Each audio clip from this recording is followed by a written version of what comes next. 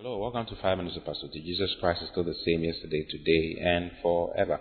It's so good to be with you once again this morning. And I want to share some few things with you that I believe will really help you to do what God has called you to do very well. I'm talking about why people go to hell. Why people go to hell. You know, God does not desire for any man to go to hell. Not at all.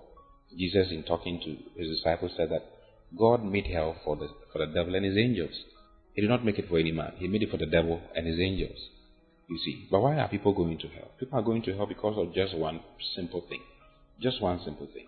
You see, if you read in John 3:16, the Bible says, "For God so loved the world," this is Jesus talking. It says, "For God so loved the world that He gave His only begotten Son, that whosoever believeth in Him should not perish, but should have everlasting life." But have everlasting life. You see, so when you believe in Him, you have everlasting life. Then verse 17 says, "For God sent not His Son into the world to condemn the world." You see, so it's categorically mentioned and stated here. God is not interested in condemning the world.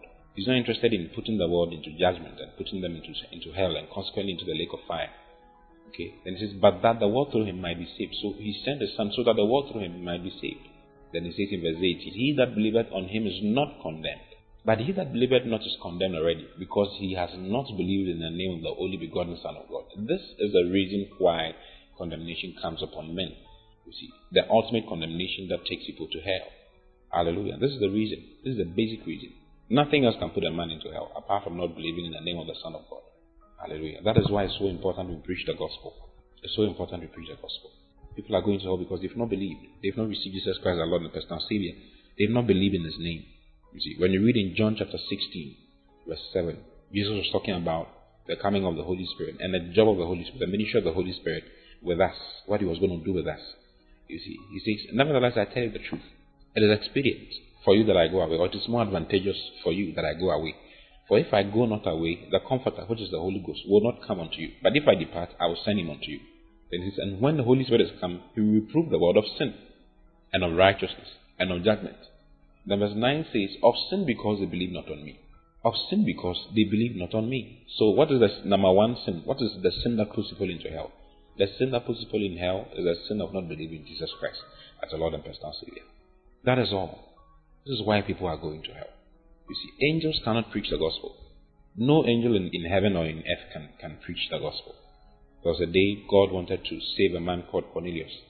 But He sent an angel to go to Cornelius and tell him to go and invite a man that will come and tell him words by which he shall be saved. The angel came to Cornelius but could not preach the gospel to him, but told him, he directed him. The job of the angels is to mobilize people for salvation. That's what they are supposed to do. And they do. They mobilize people for salvation. They engineer for people to meet people. The Holy Spirit cannot save anybody on His own. There was a day Philip was used by the Holy Spirit to save an Ethiopian eunuch. You see, the Holy Spirit told Philip what to do. He told him what to do. He told him to join himself to the chariot that was moving and show the man what he was supposed to show to him. But Philip was the one who went to go and preach the gospel to the man. Hallelujah. So the Holy Spirit teams up with you and I to help us to save people, to save lives, to preach the gospel, because this is the power of God. You see, He says it's of sin. The Holy Spirit reproves the world of sin because they believe not on me. They believe not on me. That's the reason why they are going to hell. And the power to take someone out of hell and bring the person into heaven is in your mouth. When Jesus spoke about greater works than these shall you do, He was not talking about raising the dead because He raised the dead. He was not talking about opening blind eyes because He opened blind eyes. He was not talking about making the lame walk. He made the lame walk. Even the maimed. You know, when we say someone is maimed, it means the person's leg is chopped off or the hand is chopped off.